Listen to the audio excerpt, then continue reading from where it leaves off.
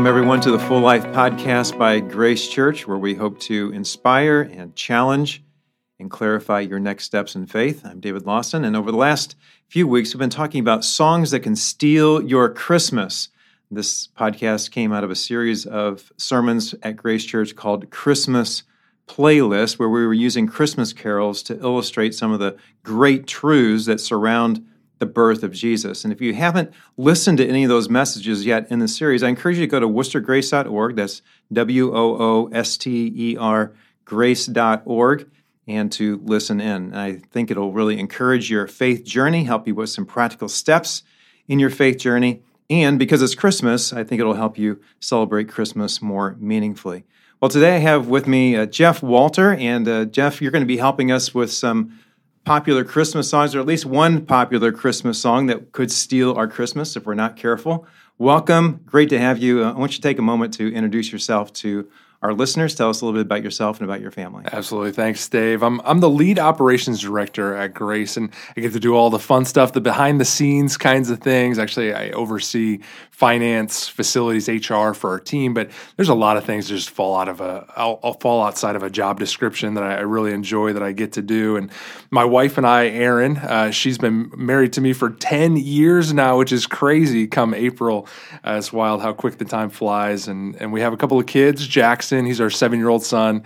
And then our daughter, she's 6, a Lofton. They're some wild animals, but we keep feeding them, so they keep coming back. So for your 10th, have you guys talked about anything special you want to do, a trip? Yeah, well, so we always discussed how we were going to go to Italy for our 10-year, right? Okay. But then you have kids, and so I was wondering if you're going to take them with you. We're going to spend our time at Disney World instead. Oh, okay. So yeah, it's funny how that changes over the years. So is this right? an anniversary trip for you or for the kids? Hopefully we'll be able to break away a little bit and spend some time just us. That would be great. Yeah, I hope you can do that. Well, we're talking about Christmas songs today, and it is the Christmas season, of course. So why don't you tell us, what's your favorite Christmas song? You got one? Yeah, I love the classics. Actually, it's one of those that my probably all-time favorite is White Christmas by the Drifters. Man, That's a good one, right off the Home Alone soundtrack. Okay. Yeah, love that. But I love the classics of Oh Holy Night by Josh Groban. Man, that guy can sing. Yeah. That's just a good song all around. Yeah, it's so powerful when somebody can sing. It's a tough song to sing, at least for the average person. Yeah, I can. And it's so powerful. The words are so powerful. Absolutely. How it's orchestrated is powerful. Just love it. We sing it here at Christmas Eve. Yeah, just about every year. One of the best traditions of the year. Yeah, I love that. Yeah. Well, over the last 2 weeks, we've been talking about the fact that many of our popular Christmas songs today are either about relationships or they're about the feels. Billy Starkey helped us a couple weeks ago talking about the fact that Christmas is about relationships, but really it's about life's most important relationship. And then last week, Pastor Bob was with us, and we talked about how oftentimes Christmas seems to be all about the feels. It's about the environment, making sure everything is just right, that the classic, traditional, feel-right Christmas happens. And what we discovered, of course, is that Christmas really isn't only about the feels. It's about the truth of Christ. And so today we're going to talk about a different topic, and we're going to be talking about how so much of Christmas has become about how much we get. Christmas isn't Christmas unless I get the right present, or I give the right number of presents, or I get the right number of presents, whatever it might be.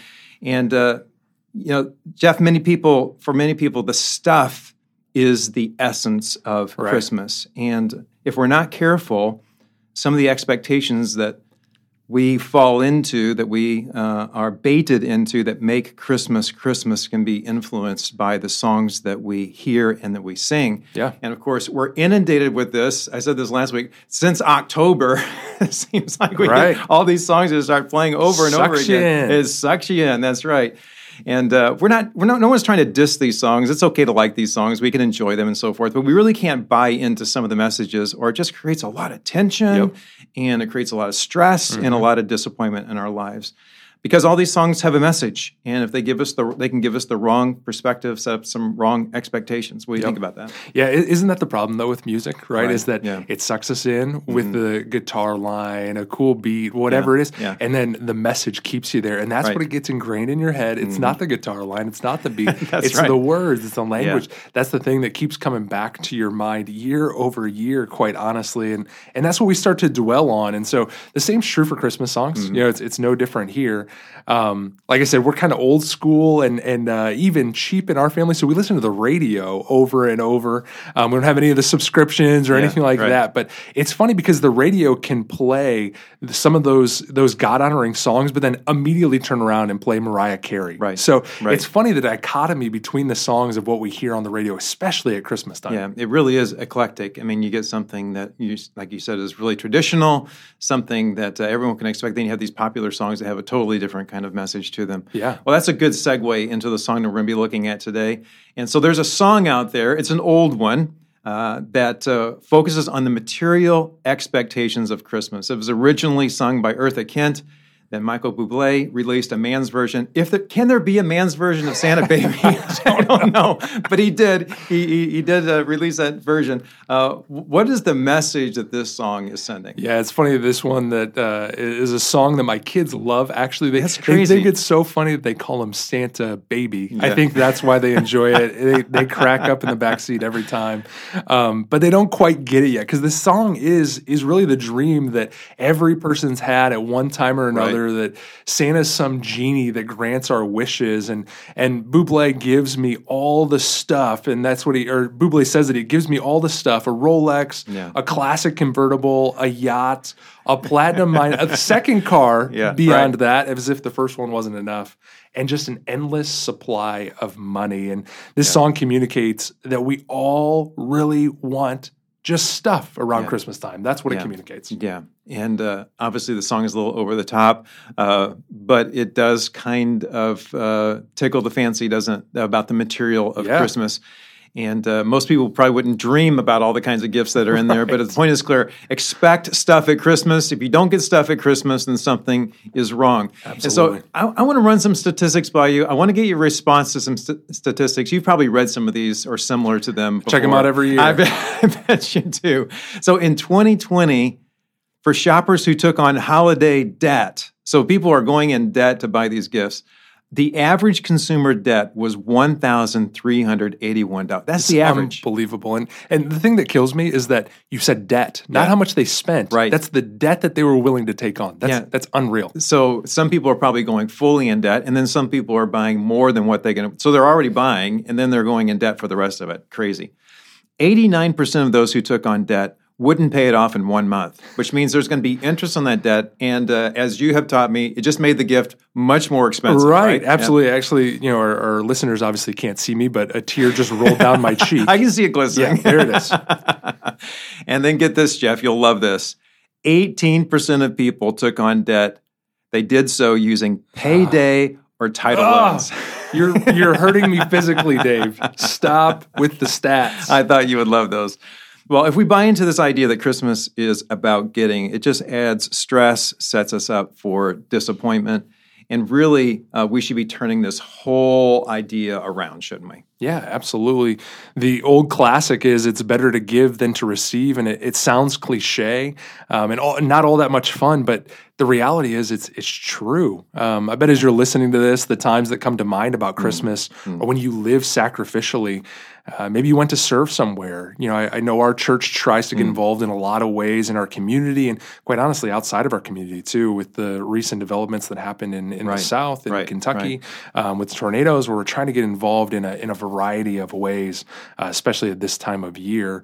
But those are the things that come to mind. The angel tree, the shop with the hero, what we do called the greatest gift here at Grace Church. It's a Christmas offering, something to go over and above to give towards special projects. But Proverbs 11:25 says, a generous person will prosper.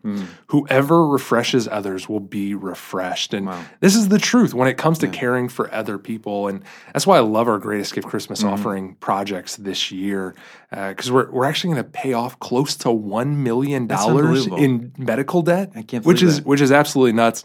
It's been a really cool opportunity to work with some other organizations that we've been able to leverage our giving to maximize and exponentially increase the giving where we're getting because to that a lot of people, that medical debt, takes away their Christmas, right? Because it straps them and they shackles can't. them. Yeah, right. Absolutely. And so, what a cool thing that's going to be for this year.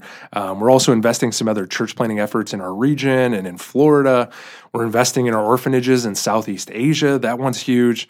We're also investing in Chad, Africa, by rehabilitating a Bible Institute in the southern part of Chad. And just think about that we have an opportunity here in Worcester to give towards people that are influencing a region that we could maybe go and visit, but we can't go and stay and truly maximize the opportunity that these individuals, these locals are going to have the opportunity to do. So what a cool opportunity for us here in Worcester. It is. And I tell people occasionally, it's hard for me to fathom that, just a church in Worcester, Ohio, can have an influence not only in their own community, but also in other parts of the world in ways that we would never dreamed of. It's like the loaves and fishes being kind of multiplied before our very eyes, and the impact that the Lord is allowing us to make. Yeah. Those projects and that focus, boy, isn't that much more refreshing than just the material side of things? Absolutely. And so that caused me to remember Jesus' words from the Sermon on the Mount from Matthew chapter 6. If you want to look it up sometime, it's Matthew 6, 19 through 21. And Jesus said this. He said, "Do not store up for yourselves treasures on earth, where moths and vermin destroy, and where thieves break in and steal. But store up for yourselves treasures in heaven, where moths and vermin do not destroy, and where thieves do not break in and steal. For where your treasure is, there your heart will be also." That's a truth that just cuts through the clutter. It's timeless. It's timeless. You're right. Everything that we accumulate here, we're going to leave behind. Mm-hmm. Now, some of it, we get instruction from the Scripture to leave a legacy behind and help those who are behind. But really, it's more about where our heart is than anything else. There's nothing wrong with gift giving, of course. We should be materially generous to other people. But the focus for us should be what lasts forever. Our hearts, should be ultimately there. That focus should be what lasts forever, both when we receive and when we give. Yeah. What are your thoughts about that? Yeah, no, it's funny that generosity and selfishness becomes such a priority at Christmas. Everyone wants to do both, right? They want to get everything that they want. Yeah. But at the same time, there's something in our hearts that drives us towards generosity. Yeah. We want to help the neighbor. We want to help the person in the community. We want to help those that have been affected around the world. And so, absolutely. There's such an opportunity right now to not only invest financially, but also to be the good neighbor, to be the person that's pointing somebody towards Jesus, the person that's inviting somebody to church, those kinds of things. Sharing your story, having the faith conversation is easier at this time of year. Yeah. So the opportunities are there. We just need to recognize them and take them. Yeah. I just had a conversation with somebody this week talking about that the best gifts have a piece of you with them. Mm-hmm. It's like, you talked about being generous in general. Oftentimes when we think about generosity, we think about money. Yeah. But it's like being generous with my time, being generous with my words, being generous with my faith, just being a generous person in general. And I love that. That's a great reminder. Yeah. Thank you. So we always try to encourage someone, Jeff, to take the next step. It's one thing to hear a truth. It's another thing to do something with it. And of course, here at Grace, one of the things that we encourage people to do is that whenever we are exposed to the truth, hear it preached or taught, or we read it ourselves, we always believe there's a next step for us to make progress in our faith. Yeah. And so what next step would you say should be out there for us? What's something we can do practically that will help us in our generosity? Well, like I said, there's opportunities all around us in our communities, next door, across the street. Doesn't matter the neighborhood that you live in. Right. There's always an opportunity. So we should be influencing and trying to leave a legacy within the small little bubble that we have around us. But like we already alluded to, what an easy way to make an impact on our world by whatever the dollar amount, whether it's $1, $5, $100, something like the Greatest Gift Christmas offering. Yeah. There is no shortage of generosity opportunities at this time of year. But I personally, again, because it's close to my heart with the Greatest Gift Christmas offering, where we're giving beyond our walls. Those don't stick around here in Worcester. It's going to influence church planning. It's going to influence the gospel around the world. And so what a great opportunity. It doesn't have to be a big gift. Something simple is all that matters, but living in a generous way is something that I know I want for me and for my family, and I'm sure our listeners do too. Yeah. And so just to remind people who might be listening, there might be some who might be out of town or whatever, what are some ways that they can connect with giving to the Greatest Gift Christmas offering? What are some things that they can do to do that? So obviously it's simple by going just to worcestergrace.org and clicking on the giving tab. That's simple enough. There's a variety of ways. We always want to make it as simple as possible for people to give, whether they're giving by cash or check, or quite honestly, we've even expanded some of those routes to things like stock gifts, and we've been receiving some of those towards the Greatest Gift already this year. But there's a variety of ways, and even if it comes down to just getting on our website and reaching out directly to me, I love having those conversations about generosity and how we're influencing the world together. Yeah, well, I love your heart in this, and you bring a good, healthy, generous energy to our church, and I really appreciate that. Anything else you'd like to add for today? No, man, I'm looking forward to the next week here as Christmas rolls around, our services get rolling, and looking forward to time with my family, and it's going to be a great Christmas this year, that's for sure. Yeah. Well, thanks, Jeff. I appreciate those reminders. I think that's going to be really helpful for everyone, because it's easy for us to think more about the material than the spiritual at Christmas. And for those of us who are Christians, we really need to be focusing on that spiritual side. Even in the material generosity, we need to be thinking that way. Well, thanks for joining me today. Thank you. Appreciate it. Yeah. Well, I trust our time together has been helpful for you. I'm glad that you could join us today, and I trust that in some way your faith has been strengthened and that you're better prepared in your faith journey and for this Christmas season. So remember that Jesus came that we might have life and have it to the full, and my prayer for you is that you would pursue the full life that God has for you.